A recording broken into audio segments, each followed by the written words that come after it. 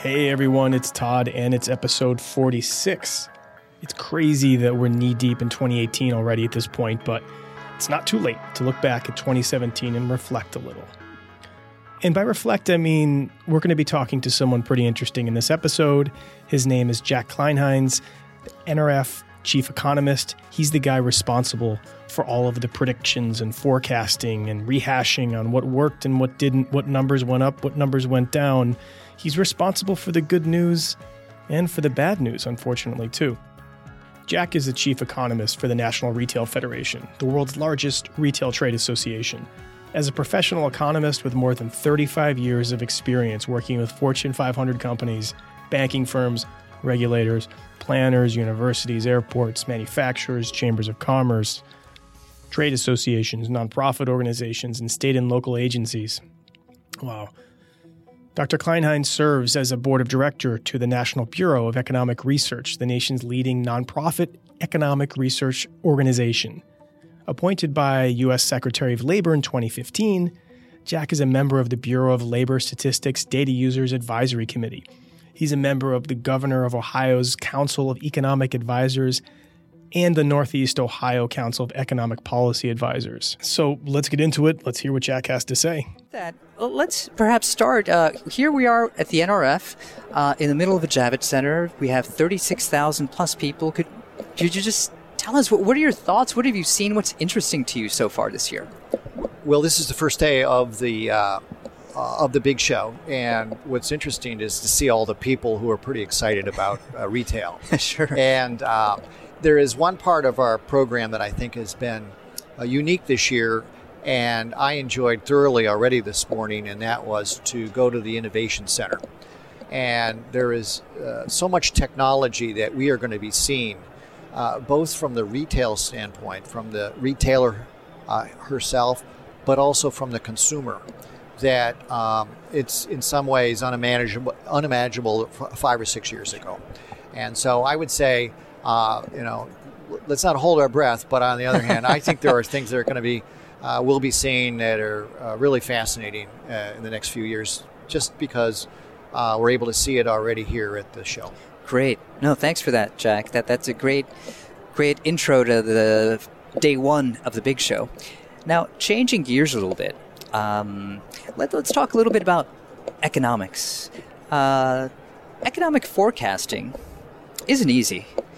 And at the NRF, you use sophisticated data-driven modeling as the starting point for your retail sales and employment projections. You report numbers which have 90 to 95% confidence levels. So it sounds so technical. Perhaps, but we'll make it less technical. So the question really is, what were some of the wild cards in 2017? What were some surprises that might have come up?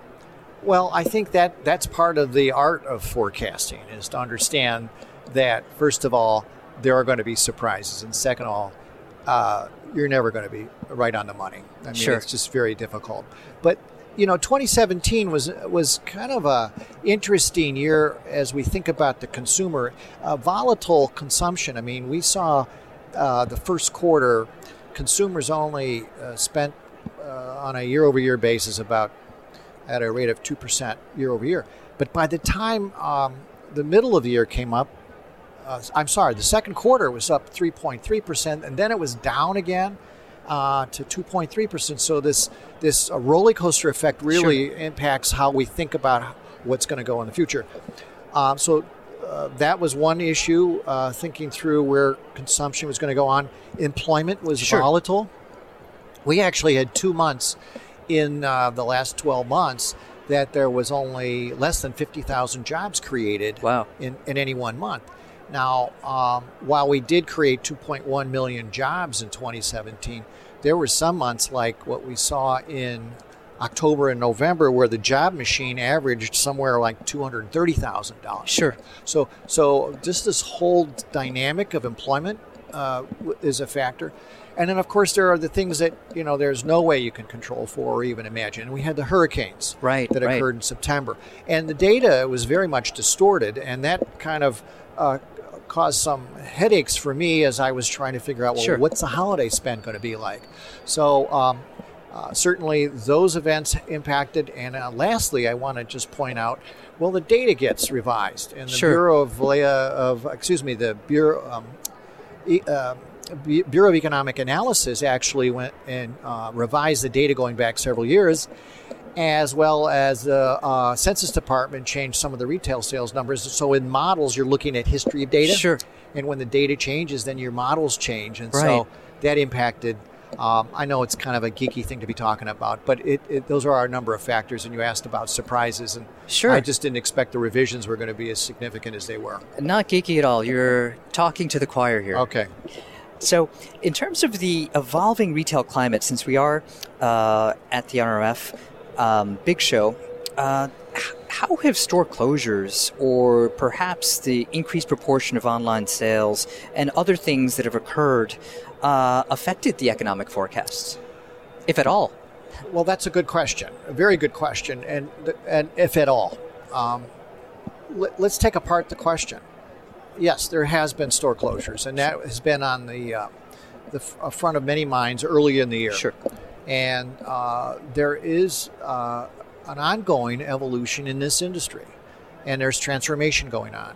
Some of the closures were because some firms were not viable, Sure. and some actually were closed because they're no longer efficient. Now, and there are parts of the United States and Northeast and Midwest where the population has shifted to the Southeast and Southwest. Sure. So some malls and shopping centers that were very viable 20 and 30 years ago when the population was different for those communities, they're going to lose. They've lost storefronts. Sure. That's one. We've also been somewhat overstored compared to other countries. So the impact on the forecast really wasn't much. In fact, consumers, as we have just talked about, we're somewhat erratic, but in the last part of the year, the amount of retail spending has picked up considerably in the last few months. So my point would be is that retail is not dying. Actually, it's evolving, and I think there's no doubt that consumers are going to be wanting to buy things no matter where it is, whether it's a storefront or online. And we look at it, really as a total package. Right. Which is actually a great segue into our next question, because last year you predicted that holiday sales running from the period of November 1 to December 31, would be up roughly between 3.6 to 4% this year versus last year. What was the actual number? Well, the number came out on Friday, so the first cut of the data showed that we actually grew 5.5%, so sizably different. And you might ask, well, geez, you had a 4% kind of top end of your forecast, and it's 5.5%. Well, I think there was a number of things that actually impacted the decision for people to spend this past holiday season. First of all, as I mentioned earlier in on our discussion here, is that we really didn't know what was going to happen with the hurricanes. Right. And so that is one issue that probably if we had known that it wasn't going to be so bad, we probably would have had a little bit more uplift in our forecast. The other thing is certainly the tax package that came out. I think there was anticipatory spending because of the nature of what people were told about in terms of the bonuses, and that there's going to be more take-home pay.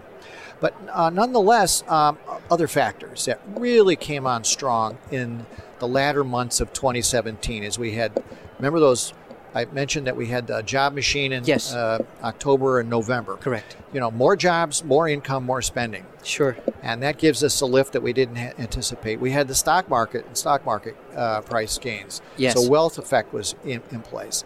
We had a very confident consumer because they saw their financial conditions to be stronger, more secure, and their confidence. So part of this is not necessarily embedded in the data, and as Adam Smith in his writings would talk about animal spirits. Sure. And in fact, that was part of what went on. It was a very strong holiday season, the best in some decade or so.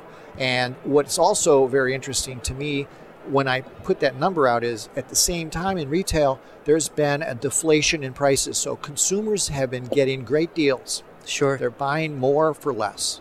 If we look at what they spent for something 10 years ago, it would be at least 8 or 9% more.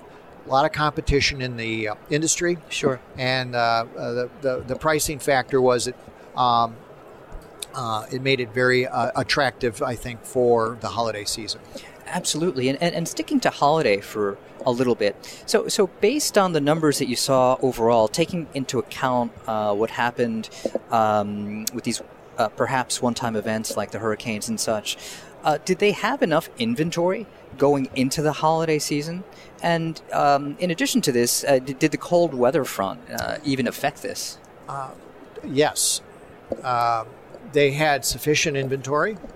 I think that with the new technologies today and retailers being very mindful that they don't want to get caught with too much inventory, Sure. There's been a good alignment on expectations and inventory, much better than a few years ago. Sure. There's a lot more knowledge about the consumer and consumer preferences that we're gaining from big data. Yes. And that helps. That helps considerably on determining what we put in inventory. So inventory was very well aligned. Staffing was very well aligned. And so it worked out very well. Now, the question of cold weather. Yes. Big factor for retailers that sell winter merchandise. And so we did have a colder fall, and going into the holiday season, some significant cold spells which actually moved that merchandise. So it was to the benefit for us to have that weather, while some people would not have liked to have that weather. Sure. I mean, where I live, we had 10 or 12 days that never got above 20 degrees. Exactly. Exactly. And so what do? You got to go out and find some sweaters and coats. Yeah. Exactly. No. Same here on the East Coast. If you remember the news, at the end of the holiday season, beginning of the new year, we had a cold front that was unheard of, at least in recent years. Polar vortex hit so much of the United States. Yes. So it could hurt in some places, and it probably have negative effects. Not to get too far afield, but the citrus crops got impacted considerably. Sure. And so we might see actually prices for some types of food impacted by that cold weather. Great. And then in terms of the increase, so you cited the 5.5% increase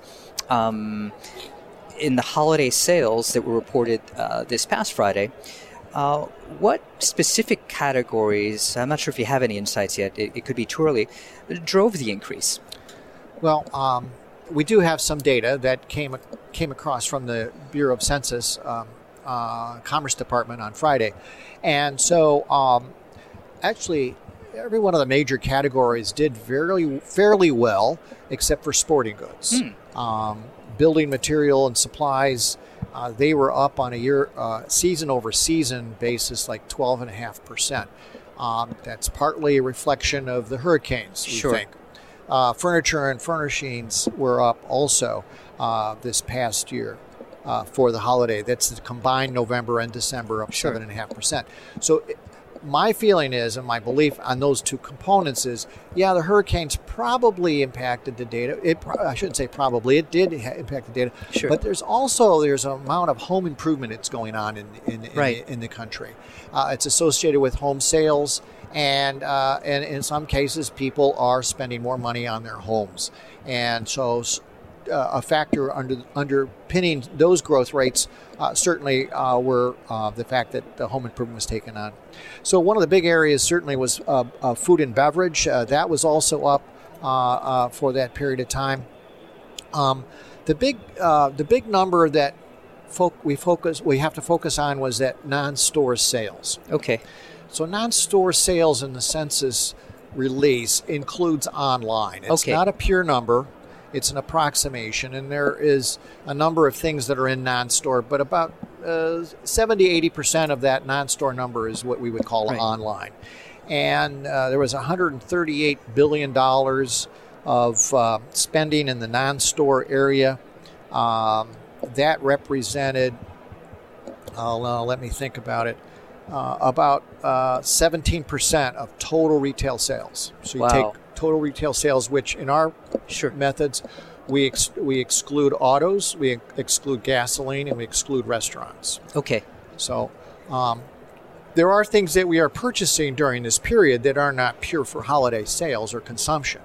I mean, we still need groceries and we still need other products that we need in the households. But it was a very good year. It was vibrant for retail, and certainly we ended on a real firm footing. And I think it's going to give us considerable momentum into 2018. Sure. Which is actually very refreshing, right? Given everything that we hear in the headlines, at least in the media. Yeah, well, I think that in some ways we've been guided by some wrong-headedness on the interpretation of the data. With some of the data that came out early in 2017 about the health of the industry, people looked to just the Bureau of Labor Statistics for the number of people, a number of employed in retail. Sure. Well, the fact of the matter is, yes, we did see some closures, and there was a loss of employment, but there's also been a movement in employment in retail to other parts of the spectrum, like fulfillment centers. Sure. And there is a growth in the retail industry, investment in fulfillment centers, and investment in jobs. Sure. Those jobs are not being counted in the NAICS code, the industry code 4445. So when you start thinking about how things are evolving and the shifts that are going on, actually the industry, in my view, is doing reasonably very well. And I think this holiday season does show us that it's pretty much alive. That's pretty incredible. So let me play back to you, so just so that I understand correctly and the listeners understand correctly. So what you're saying is that NAICS code, the way it stands today, does not catch all of the retail employment. Precisely. So, for example, just to make sure I understand and our listeners understand, so if someone is working in a store, for example, let's take a local Macy's. Right. They will be counted because they're working in the store, irregardless of what their function is. However, if the person is perhaps working for corporate headquarters and fulfillment or a customer service center... There'd be two different things there. Headquarters would be a different categorization for employment, and then the fulfillment center would be different categorization. Neither of those are counted in the BLS retail sector. Wow. So effectively, what you're really saying is retail is much healthier than anyone really realizes, because this is something that often, well, not often. If we're using employment as an indicator of health. Sure, which is one of the metrics. Sure, absolutely. But if certainly, look at the profitability and Wall Street performance that we see some of these companies have had, especially in the last few months. Sure. No, which makes a lot of sense, because if you think of what we read across the media is the loss of retail jobs and how the store closures, which I think is a secondary point, maybe a little bit related, tangential but related, because some store closure metrics only track the larger retailers. They're not looking at the normal attrition. That's right. I mean, actually, when you start thinking about retail, we kind of gravitate to the larger stores. But some 80% or more of retail are firms with less than 10 employees. Sure. Okay. So there's plenty of individual firms out there that are doing pretty well. And, it's natural for openings and closures. And that's the other point that I would make, is that they've just focused on the closures and not the openings. And we've had growth in new outlets and new firms. Sure. And we're hearing about them right here at the NRF show.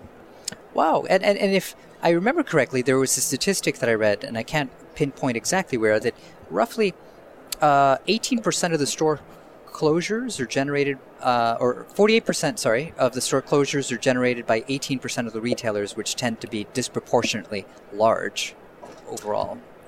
I can't quote that number. Okay. I don't know it. Yeah. We should both look up and research that one. Yeah. But you said something earlier about growth, except, if I understood correctly, sporting goods was... Well, what I could only assess here is that why did sporting goods go down? Sure. I think it could be that a few years ago, athleisure apparel was Yes. hot. Yes. And sporting goods is where you would buy it initially. I think that other retailers have picked up on it. And now we're seeing, and I'm not a fashionista, you would probably give me more information on that, but just the fashion of more leisure wear, even in the workplace, Yes. and flexibility of clothes. And I think that might have tilted some of the spending more into traditional, let's say, clothing and clothing accessory stores or in department stores in this in that sector. So sporting and sporting goods includes music stores, it includes hobby stores, Sure. etc. So it's hard for me to say, here's the reason for Sure. the year-over-year decline. It was not a huge decline, but it's notable. Sure, which is the only reason I brought it up, Yeah. and just to see what your perspective was. I understand it's what you're commenting on what you know, but And that was for the holiday season, Yes. by the way. I wasn't really trying to stretch it out for the whole year. absolutely, yeah, because with the sporting goods was for the holiday season. Just for our listeners again, November 1 to December. And in 31. fact, we had seen earlier in the season that electronics and appliances weren't doing so well. So we know that the last 2 months can be significantly different in terms of the retail spending and the amount of retail sales that go on. Sure. Absolutely. Usually, traditionally, that's why we have the name Black Friday. There are many reasons for that. We won't go into that. That's a separate podcast. Yeah. But over the last few years, the proportion of online sales vis-a-vis brick-and-mortar sales has increased. And roughly, and it depends on the reports one looks at, but online sales stand at roughly 10% of total retail sales. Numbers could be looked at in different ways. We expect this to increase over time. When, or what's your view? When and what do you expect the proportion of retail sales to even out? And when it evens out, if it does? So you're looking at them as opposites. Okay. My perspective is they're more integral parts of one another. Okay. Okay. Yes, it's about 10% of total sales, but one of the facts that people don't understand is 8 of the largest e-commerce companies are operated as traditional retailers. So, Gotcha. Trying to have this distinction is really not a good one, because even Amazon was a pure play and it's Sure. now opening up stores. So the physical space is still very, very important. And actually, e-commerce is a way to engage more in brick and mortar, and yet it's also e-commerce making it much easier for people Sure. to spend.